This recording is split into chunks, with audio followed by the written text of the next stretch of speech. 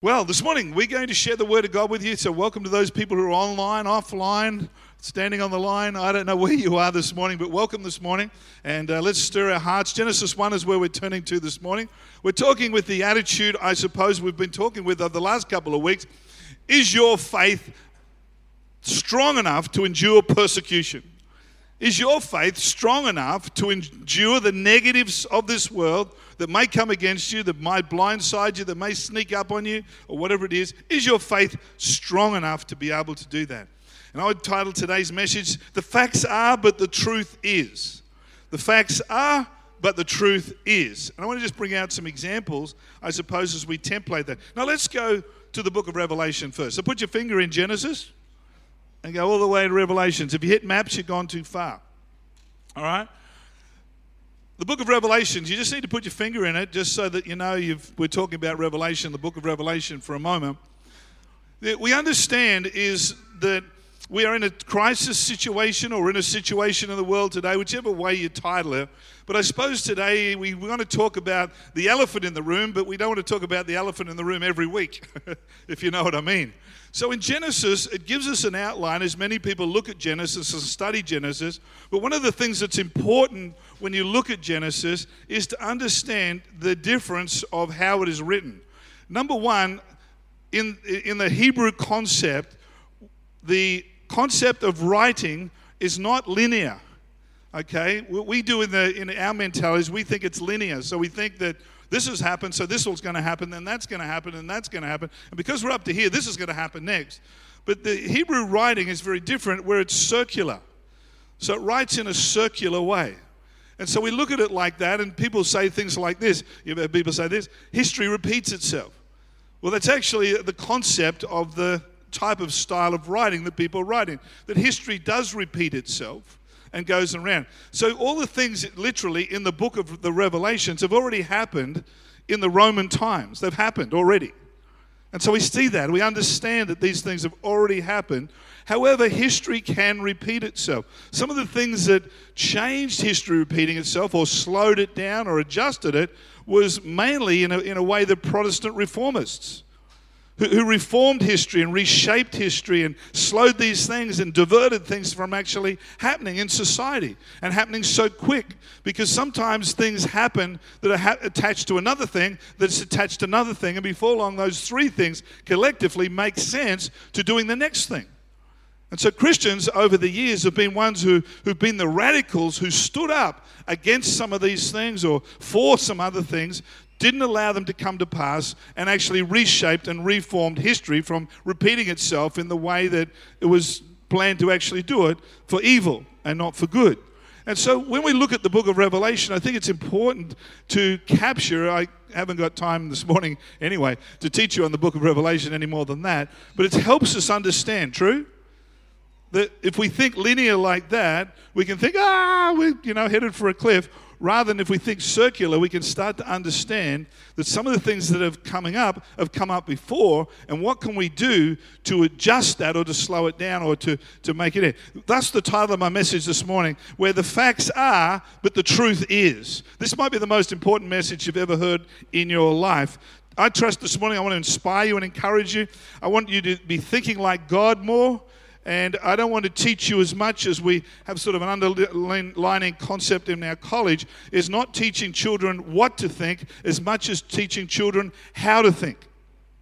It's very important to learn how to think. It's very important for a Father's Day, to teach that one of the most important things you'll ever teach your children is how to work. How do you work? Because if you can teach your children to work, they'll do very well in life, not by working hard, but working smart as well as working hard. True? Yeah, there's a lot of people who work really hard and hurt themselves, and they can't work anymore. There's a lot of people who work very smart and done a lot with a little. So it's being able to do both, I suppose. Working hard and smart are not poles apart in that. So we're looking at the book of Revelation. We look back into Genesis where you've got your finger there. It says, right there, Genesis 1:1, in the beginning. Is that right? In the beginning. I love the Bible, how it doesn't sort of take time to sort of justify itself. It just goes, in the beginning, God. Don't you love that? And it talks about, in the beginning, God created the heavens and the earth. The earth was without form and void, and darkness was on the face of the deep, and the Spirit of God was hovering over the face of the waters. I don't know if you could imagine nothing. You know, it's sort of an amazing thing that in the beginning, God creates the heavens and the earth. So number one point is that God is very good at working with nothing and turning it into something. You know what I mean? What we think sometimes is the more people we've got on board, in a way, the better it's going to actually be. All we need is God on board. Because He can turn nothing into something. I think that's quite amazing when you really think about it. Some of the best things you could ever do when you're starting a business is to start with nothing. To start with nothing. Just get started. Just get going. You've got nothing to lose if you start with nothing.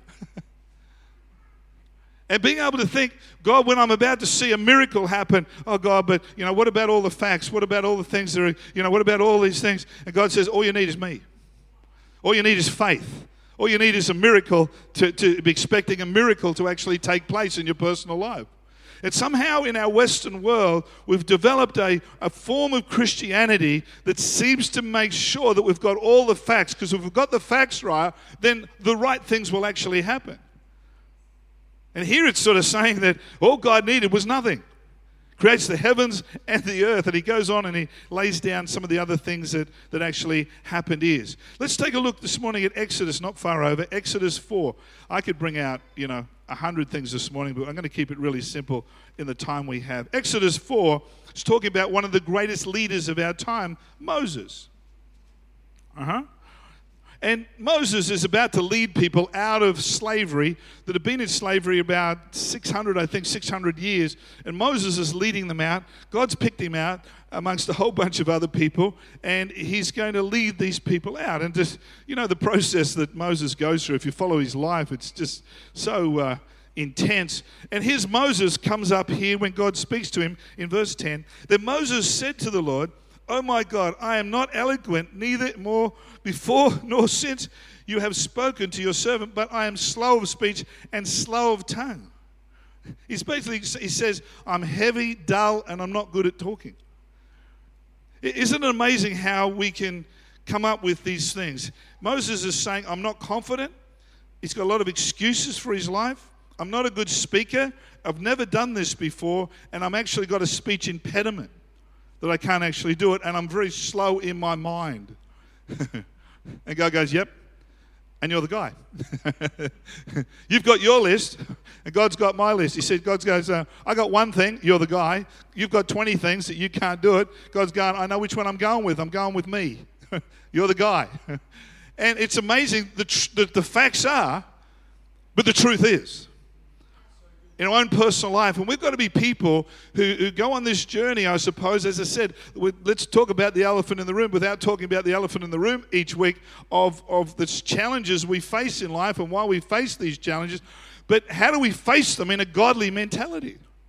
The mentality could be, the facts are, but the truth is. Now, we've got to be knowers of truth, just not knowers of understanding all those things, because we've got to get hold of those things, because in the process, I've got to be able to trust God to get myself across that bridge to the other side. Is that true? Away from the facts into the truth.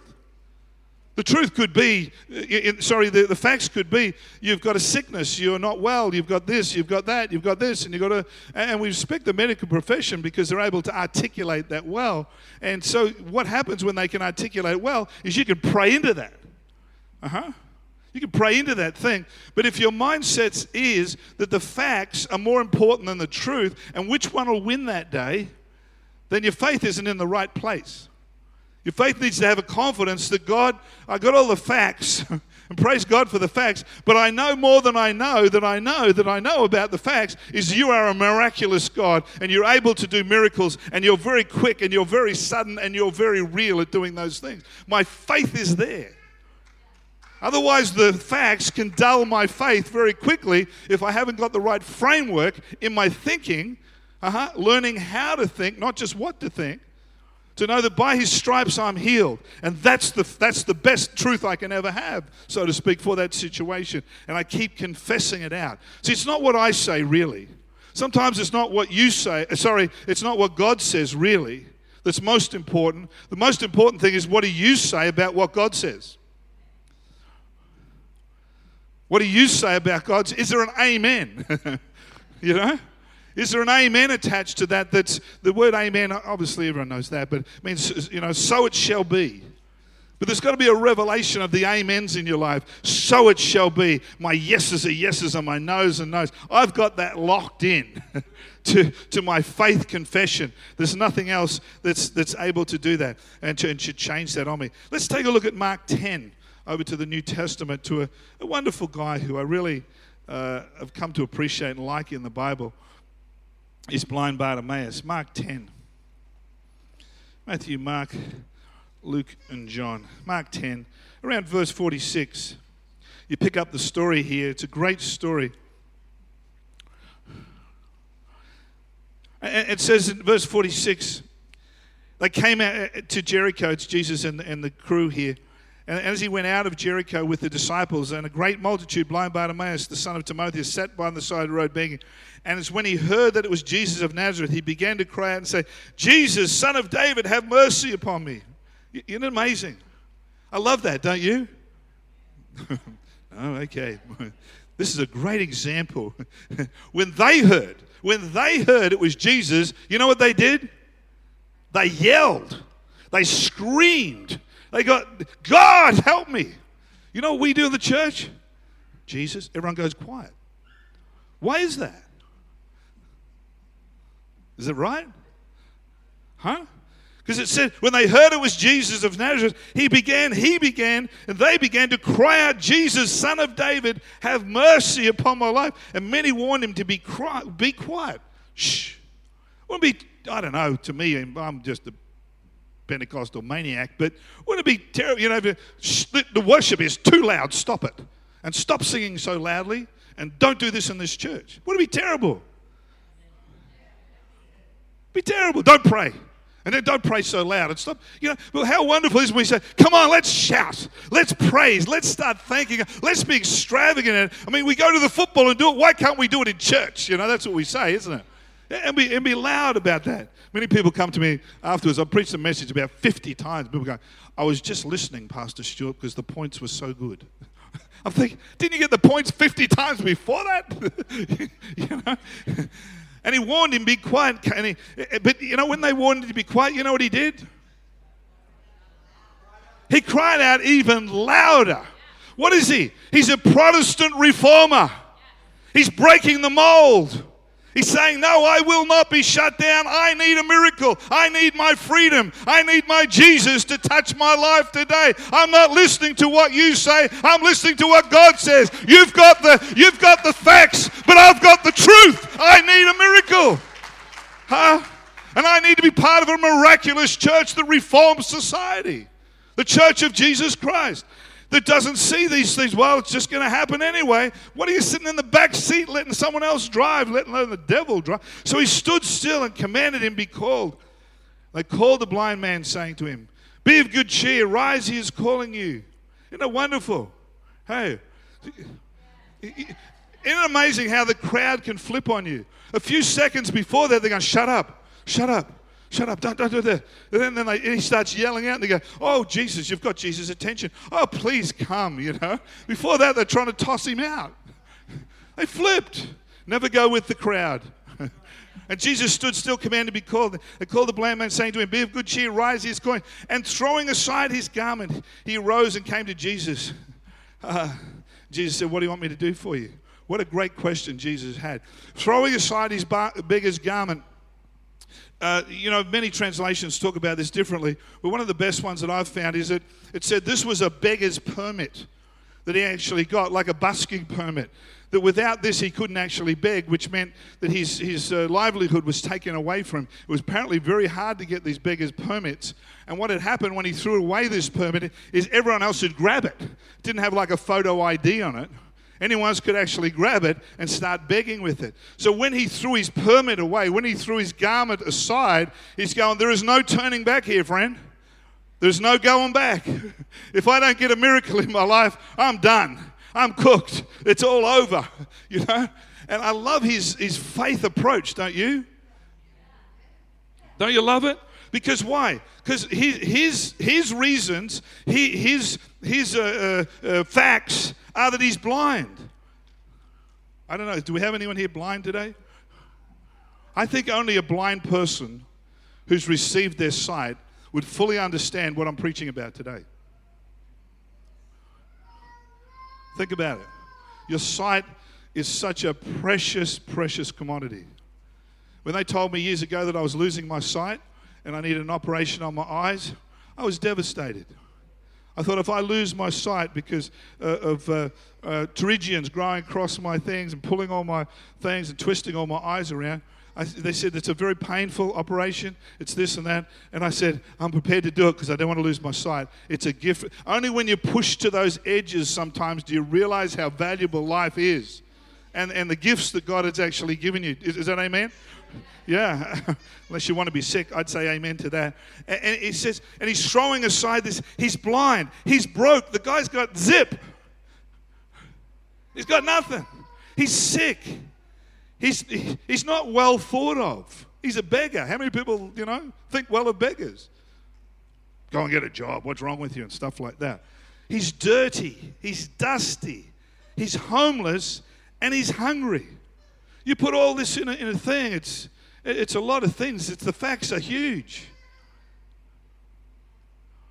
The truth is only one line, wrapped up in one word. Jesus. Jesus. The facts are, but the truth is.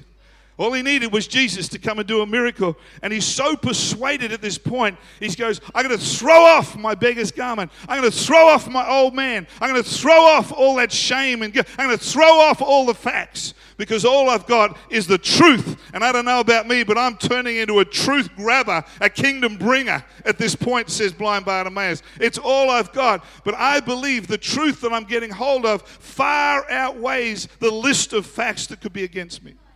And you look through the Bible and people say, well, we need a this and we need a that. Oftentimes in Gideon's army, they sent people home because there was too many of them. You think about it. It's amazing, isn't it, when you think about some of these things. And so I look at here when we talk about the church and the state and we look at the challenge of life today. They say that the church and the state need to be separated. The only reason they said that in the beginning is so that the state didn't pollute the church. Not the church pollute the state.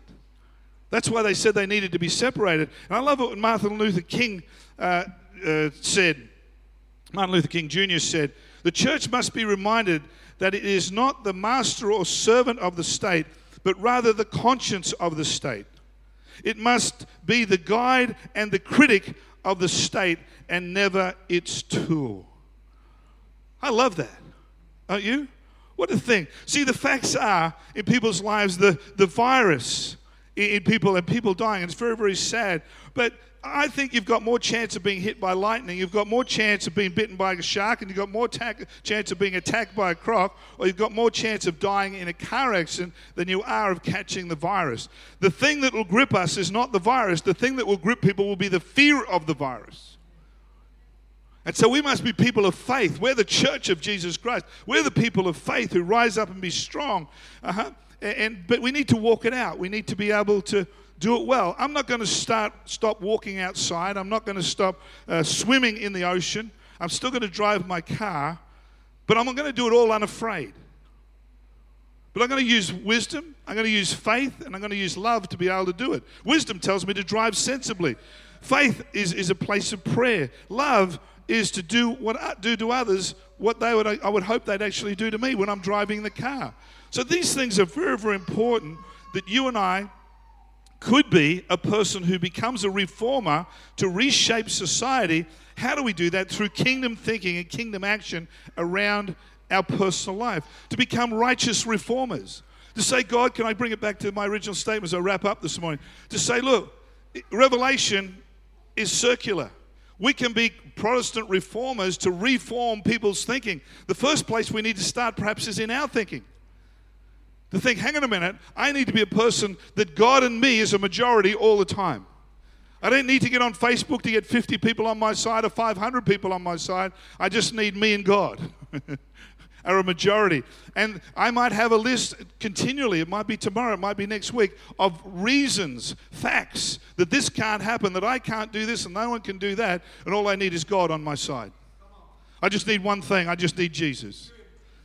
I just need Jesus. And so I need to throw aside my beggar's garment. I'm just a beggar. I'm just an unimportant person. No one cares. No one understands. Doesn't ever. Yeah, of course they do. God does. But if you've got all the facts running through your brain all the time, that's all you'll think.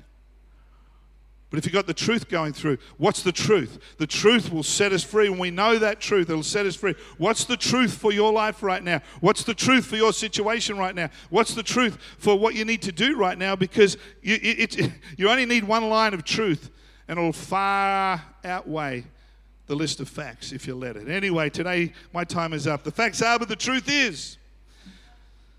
I trust this morning you're been inspired, you feel covered. I always believe that whoever God gathers, He covers. Ever God gathers, He guards. Feel gathered this morning. I trust I've inspired you. I trust I've got you thinking more about God. And I trust this morning maybe learning how to think, not so much what to think, but how to think. And I trust this morning our action step is you'd have faith that's strong enough to endure persecution. And I trust over the next couple of weeks we start to work that out together of what that actually looks like. I wouldn't miss a service. Because what I want today, I trust, and what I'm aiming for today is for you in your heart to say, yes, God, all I need is you.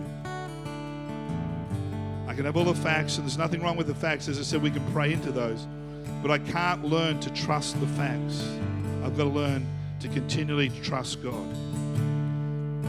And sometimes it's a transition in your thinking. I've got to move my thinking. I've got to move over my thinking a little bit and say, God, I'm going to trust you. It's like blind Bartimaeus. Am I trusting thin air? No, I'm trusting Jesus. Trusting Jesus.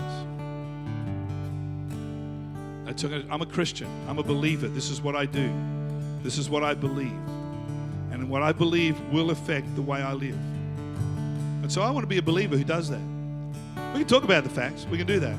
But I don't trust those facts. I trust Jesus. I trust the truth in my own personal life. And so what's the truth about that? Don't spend 3 hours telling me about the facts and not tell me the truth. The truth is really important. The truth is really important. I'll use one example as I finished. I had a friend ring up the other day and he said, oh, you're going to wear one of those masks, and stuff like that. He said, I'm never wearing one of those masks. They can find me. They can do this and they can do all these things to me. And they can, all that stuff. And I said, look, he said, are you going to wear one? And he lived through all the facts. This is where I sort of got this message from the heart of it. All the facts. Then I said, there's one scripture in the Bible, friend, that may help you. What's that? Dad sort of half believes in that. I said, you care for others, Jesus said, is the measure of your greatness. Yes, I've got to go. The facts are, but the truth is. You care for others is a measure. Which one are you going to go with? I'm going to throw my beggar's garment aside and grab hold of that, because that'll set me freer than all the facts will. You with me? Father, we thank you this morning for our dedication in our hearts as a church. Lord, not a crowd, we're a congregation of people. We're an army listed by the King of Kings. And we thank you, Lord, today for your goodness and your grace around our life, that we realize the value of the cross working in our life, the value of the resurrection working in our life. We thank you, God, for every good thing you're doing in our hearts. Even though we've got the facts, we won't just pretend they're not there, but we'll know that the truth is far greater than any facts that I actually have. So help us, we pray, Father, in the name of Jesus. Miracles. Miracle in women's bodies today. Miracle in men's bodies today, Father. A miracle in their thinking. A miracle, Father, in their understanding. I pray, Lord God, you're a miracle God, and this morning's going to be a great day for people's lives. Friend, today, if you're watching all over the world this morning, I just want to speak to you for a moment. Be encouraged in your situation. Be encouraged in your circumstance. But you've got to be, the way of encouragement is you being able to rightly divide your life with the word of truth. So the circumstances may be huge, but if you can grab a hold of Jesus and throw aside those circumstances, I think you'll be greatly freed and encouraged. The answer that God may give you in that vacuum, in that place of freedom, rather than that place of stress. I trust that God would help you miraculously. And send us in an email if you've been greatly encouraged today by the message or being set free. Or if you're having children, you never decided, well, not decided, but you were surprised at the miracle God did today. Send us an email, let us know. We want to give testimony on this stage of the prayer that came from this stage. The answer to prayer that came onto this stage would be fantastic to see, wouldn't it? So God bless you. Have a great day and be encouraged.